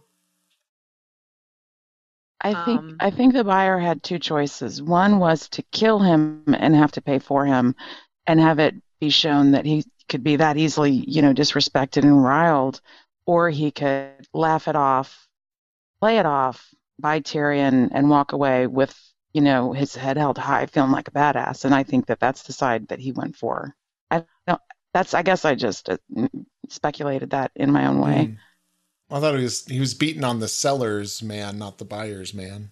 But I'm sorry, I have my nouns confused. But to me, it's almost like being able to stand up and spit out a little blood and say, "You didn't hurt me," like they do in so many fight scenes in other movies and such. You know what I mean? Oh yeah. Like who would want to be? I'm not saying I could not tell the difference between the buyers and the sellers, men, so to speak, when I watched it. So I may be the cheese that stands alone, but I couldn't tell the difference. I just saw a dwarf that was being made fun of suddenly starting to beat the shit out of people the same way he did at the Battle of Blackwater and in other battles. He actually is a pretty damn spry fighter, and he's lived this long when others wouldn't have. So for me, it was more saving face than anybody getting even, because if it was the sellers or the buyers guy, either one of them could have said, you're killing my guys, you're useless, I'm going to kill you. But I think they were both trying to save face. Again, speculating. I just felt like the buyer had no face to save. It wasn't his guy that got beat up. It was a slave that said, "Hey, buy me too," and he could have just said no and then walked away. So in the books, this whole script is flipped. This is a complete reverse of what happens in the books.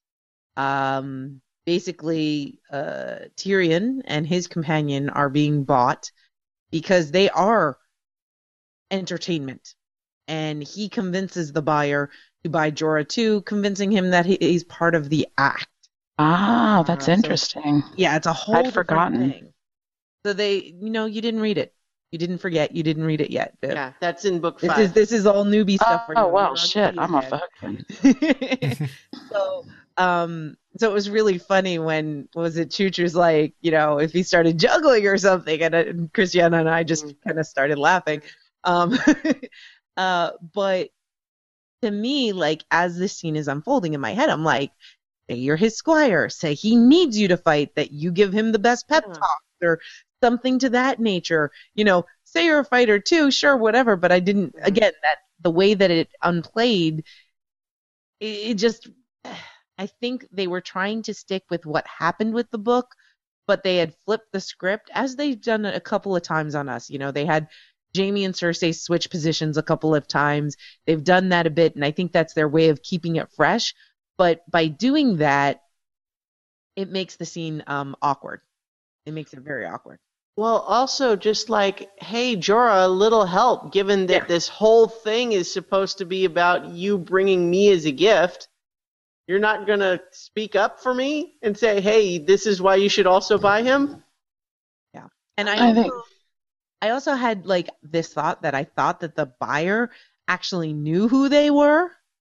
And I thought that was going to be something that was going to play out later. And then we find out that no, he's just a slaver pretending that they're free men. It was like, huh? And then this is actually a good thing from the scene. I really like how they combine Jorah's past and not Thoros, so that's the priest. Flaming Sword guy. What's his name? Oh. That's Dondarrion? Thoros. No, Thoros is the priest, isn't it? Thoros of Myr had the flaming sword, and then he was also a red priest, right? Okay, yeah, you're right then. I'm getting confused. Yeah, so they combine the flaming sword with Jorah's backstory. They talk about him killing a Dothraki, and they've got all these random stories mixed together. They also said and I thought that was so funny. Khal Drogo. Right. Yes, not the Blood Rider, but Khal Drogo. Right. Yeah, so I liked that, but I felt like everything that led up to the actual meeting of Tyrion and Daenerys felt like it was all in a hurry. It's like, what's the minimum number of scenes we can have that get us to that point? Maybe as a gift to the fans. Yeah, well, maybe, but it also felt like some of the stuff that happened was just really weird. Like, why did that guy cut Tyrion free? Yeah. I had that as a note. Like, huh? What kind of incompetent slave owner lets all of his other slaves just run out and fight with all of these weapons when they're not supposed to be in the fight yet? Well, my one thought was that guy was not with the slave owner, but that was one of the people working in the fighting pit. That was a Meereenese person. Right. And there are no slaves in Meereen right now. And this is fake. They're saying that these are free men that are going to be fighting, and they're doing a demonstration for the queen. And he's looking at him, and he's like, he's obviously a slave. I will free him. This is where that's what I thought. I don't want to step on anybody, but this to me was almost as if it to the fans of the show, because Tyrion is a favorite, and I think a lot of people feel the way I do about Mormont, which is he's great to move the plot along, but otherwise, Well, I agree. I'm very happy with where they got it to, the idea that Tyrion's meeting with Daenerys. I love that. Super on board. I just felt like the scenes that they used to get us to that point felt rushed and sloppy. Agreed. I agree with you on that. Yeah, because like what you just said, Nutty, like that could be a good explanation for why that guy would cut Tyrion free, but none of that's on screen. Yeah. We have to read that into it. They didn't tell us anything like that. It was just a guy who maybe he was going to hurt Tyrion, but no, then he cuts him free instead.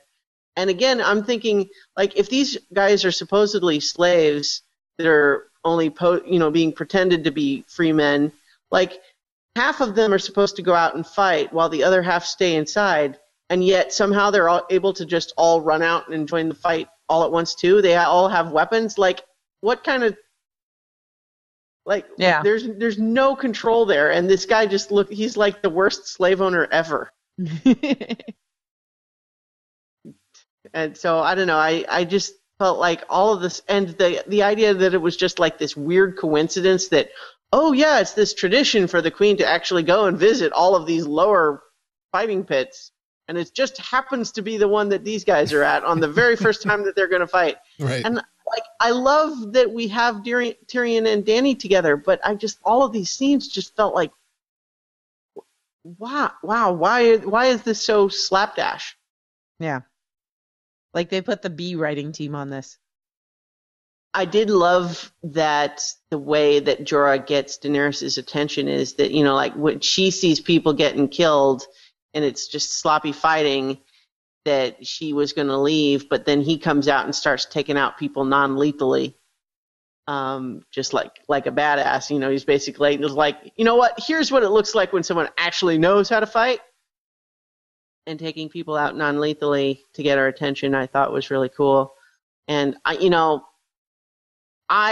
am definitely like, Jorah's not my favorite or anything, but I'm definitely a believer that no matter how true it is that he betrayed her at one point, I think she overreacted in banishing him.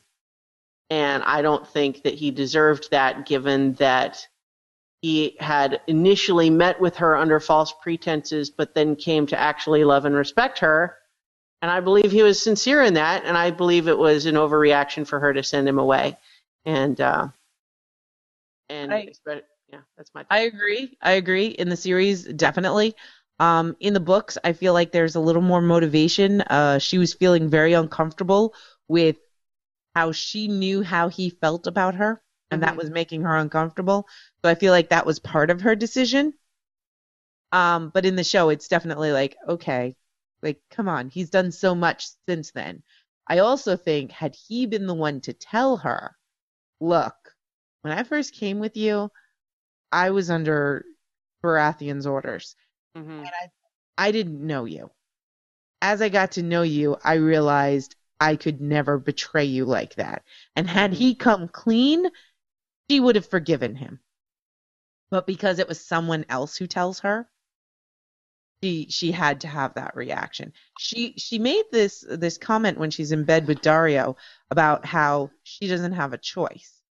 And I love that, because I forget where I heard this recently, but people always say they have a choice or they don't have a choice. And it's usually because they've already made up their mind, but they're not happy about it. They've made the choice. There is always a choice, and they've made that choice. And while they don't like the choice that they've made, they're going to continue. So they say, I don't have a choice. Yeah. You always have a choice. It seemed like that was planting a seed. I had pulled the clip when he had said it. You are a queen. You can do what you like. No. I can't. Then you are the only person in Meereen who's not free. And I think is like setting a seed, maybe. Yeah. Or just that's the truth of the matter, that generally the people in power are not really very free to do what they want. Well, if they care about what happens to other people, they're not.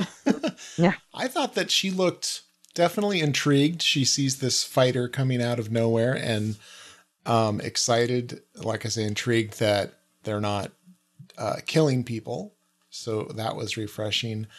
I got anticipation that like, because I mean I don't know. I guess I knew it was Jorah, so it seemed obvious it was Jorah, even though he had a helmet. So maybe there was like a suspicion it might be him. But then when he revealed it, is like when she made up her mind, she finally sees him and she's like happy, but then I can't. No. I don't know. I thought certainly she could possibly forgive him in that moment. But of course, he has a gift. So maybe she won't just send him off right away. She was definitely attracted. Like, you could see how drawn she was while she's watching the fighting. Like, she is just like, I'm not even sitting. I'm standing. I am watching what's going on. this intrigues me, this excites me, this is what I want to see. And then she sees it's Jorah, and there's a, oh wait, I hate him. Get him out of my sight. I'm excited about what's going to happen next. Yeah. I don't know. And it was a very good intro line. Who are you? I am the gift. It's a pleasure to meet you, Your Grace. My name is Tyrion Lannister.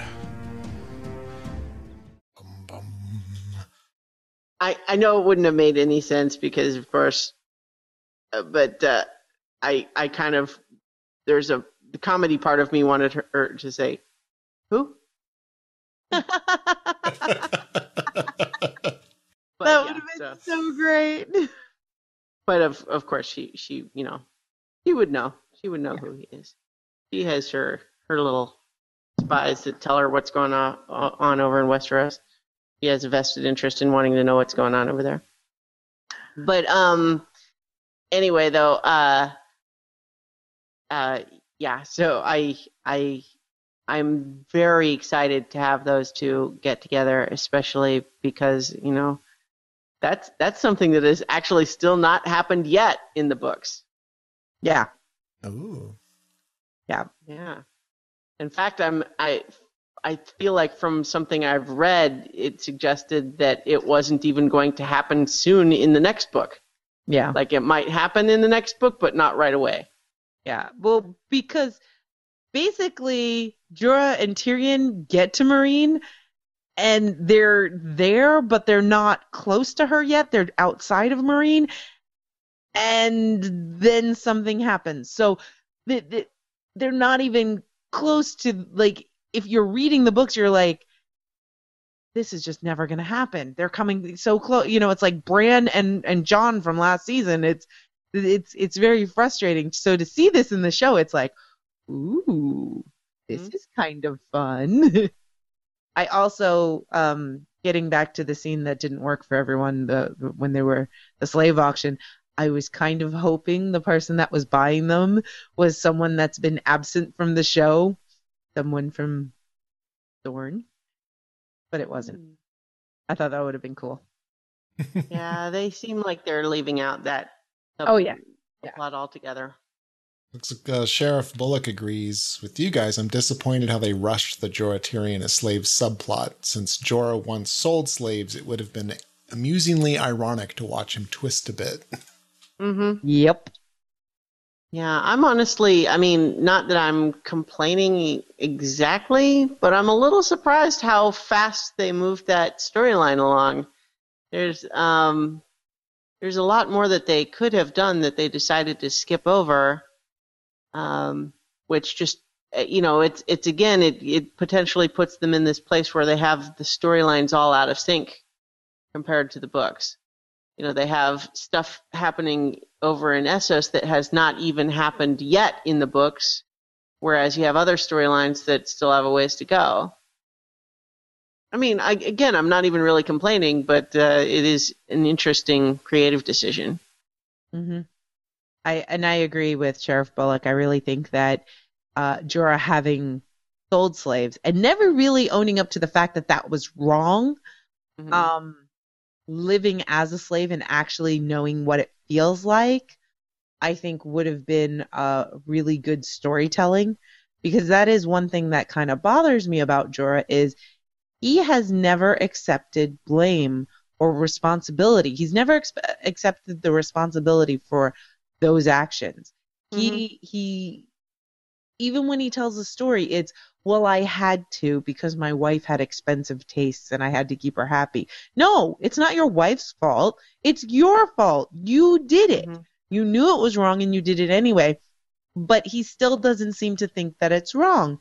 So had he had that experience of living as a slave for more than a couple of days, I think it would have been really good for his character and for a nice storyline, even if it wasn't in the books. Yeah. It's also true that, even though I was kind of defending him earlier in terms of thinking that Daenerys overreacted, I suppose it is nonetheless true that he still actually didn't even quite apologize exactly. It was more like, please forgive me, without as much, I recognize that what I did was a horrible, horrible thing. Mm-hmm. And, I hope that you can find it in your heart to forgive me. It was more like, you don't understand. I really do love you. I didn't mean it. Right. But yeah, anyway. How about some ratings? Yeah. Ratings. Who has a rating? I have one. Okay. I'm going to give this one 9 out of 10 septas that it took to manhandle Cersei into that cell. Oh, that's a nice rating. I'm not even sure what I want to rate this. And I'm not telling you your rating is wrong, by the way. And I have to wonder if it's so high in reaction to how poorly you liked last week's. It totally is. It absolutely is. This is bounce back. This is rebound. This is a rebound rating. Praise, yeah. Mine definitely gets rebound points. Yeah, what's yours? I'm going to give it 8 dragon glass spearheads, just in case. Ooh. All right, I am going to give it. I think I'll go with 8 corkscrews in Creepy McFucko's eye, hopefully. And other places. That gives us an 83% approval rating cumulatively. We don't have Viv's, but maybe we'll get that filled in at a later date. Mm-hmm. We've got one from Sheriff Bullock. Oh. Chooch, you want to read that? No, you can read it because I don't want to try to pronounce the words at the end. So I can mess it up. Lots of great moments in this episode. Aemon's death / funeral, Sam's general awesomeness, Cersei's comeuppance, and of course, I've never actually seen that spelled out, by the way. So that's kind of Comeuppance? Yes, I've always said it, like heard it, but I've never actually seen it written down. And of course, Tyrion meeting Dany, though it means missing some of his Essos adventures. 8.5, thank Roller Braun lives, because F the homophobic 7. Yes, F the homophobic 7. Because in the books, they're not homophobic. And then Mike McCauley says, so now that we're at the end of episode 7, does anyone think Bran will return before next season? My first 8 of the season, all others have never made it above 6. Oh, that's kind of good. He might get a cameo at the end, the last episode. Yeah, I think if we get anything, that's all it'll be. I agree. If anything, that's all it'll be. I think they'll likely save him for next season, hopefully. I mean, I hope that they don't just say, okay, Bran's at his end, because that would just stink. Yeah, I mean, I think he'll be back. I think if they were planning to just kind of dump the storyline, they would have been able to do it before now. Yeah. But I think it's just because they got that storyline so advanced compared to all the others, because it got to the end of book 5 last season. Yeah. And so that one was definitely an issue of getting so far ahead of themselves and the storylines being out of sync. But just due to the nature of how the TV show production schedules work, I would be not surprised at all if we really just don't get anything. Yeah. Till next season. Yeah. Yep. All right. I think we're out of content. So, do we want the name of next week's episode? It is. Hard Home. One word. Which I believe is the name of the wildling encampment that Tormund and Jon are going to. I think you're right. I think that's where they're headed. Oh, I've heard that associated with North of the Wall. I don't remember if I knew that because of something in the show or whether it was like a preview article, but I'm virtually certain that that's what Hard Home is. Mm. Interesting. So I look forward to next week's episode. Yeah. And I really hope we get to see what goes on with Dany and Tyrion. I don't want we're not going to cover them this week. That would not be cool. I don't believe you're really Tyrion. Come on, Hizdar, let's get out of here. And then they have to still. He's just some dwarf. Hey, I hear there's a queen that'll give me a lordship for this. I mean, that is a lot better than trying to rule the freaking Marine with the. Get a pretty penny for his cock. Well, I was just thinking, though, that it's certainly true that, although we know how awesome Tyrion is, Daenerys really has no reason to think that he's worth giving any time to.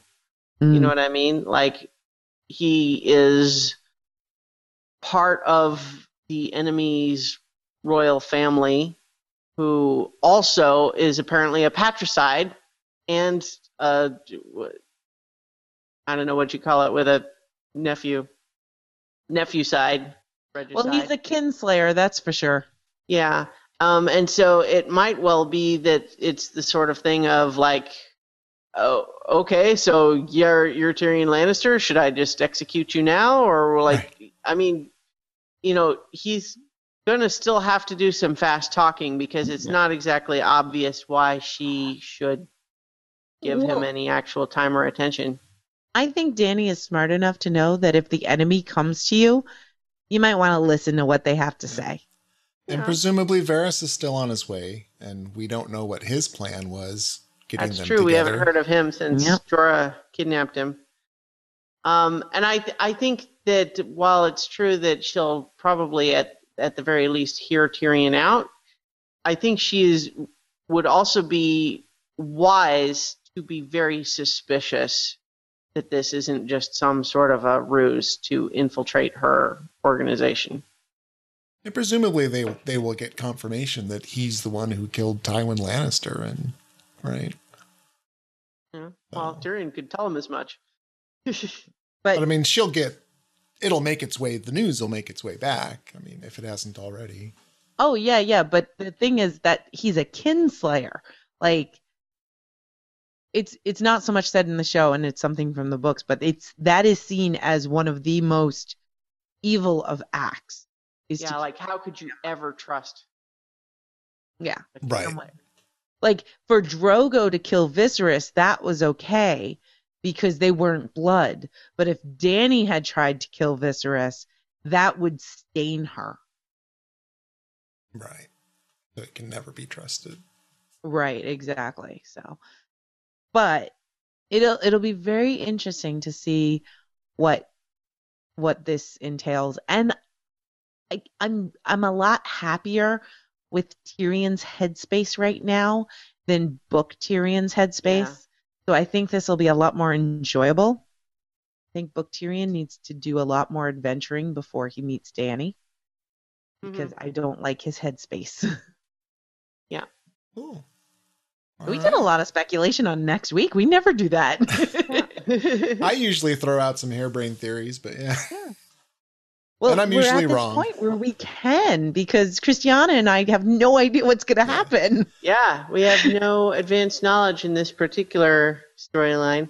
Yeah. It's just like I have to say, I was a little heartbroken when this episode opened, because my wish of all wishes was it would open with the continuation of the last scene, and Theon was going to break out of Reek and slaughter, but clearly that didn't happen. I didn't realistically think it would, but I was really hoping that would be the outcome. That was your fan fiction. Right. We understand. Yeah. All right. So can't wait till next week so we can get together and see how this all turned out. We are back. We're mostly recovered. So we are back on schedule, and can tune in next week, next Wednesday, and see how we did. Woo. Thanks for listening, everybody, and viewing, and we'll catch you next time. If you have feedback for the Beyond the Wall podcast, you can email us at btw@specficmedia.com. You can also leave us a comment on the website. Go to specficmedia.com where you'll find a shiny BTW button. That'll take you right to our page. This podcast is released under a Creative Commons Attribution, Non-Commercial, Share-alike 3.0 Unported license. Feel free to share and remix. Just give us credit and don't charge money for it.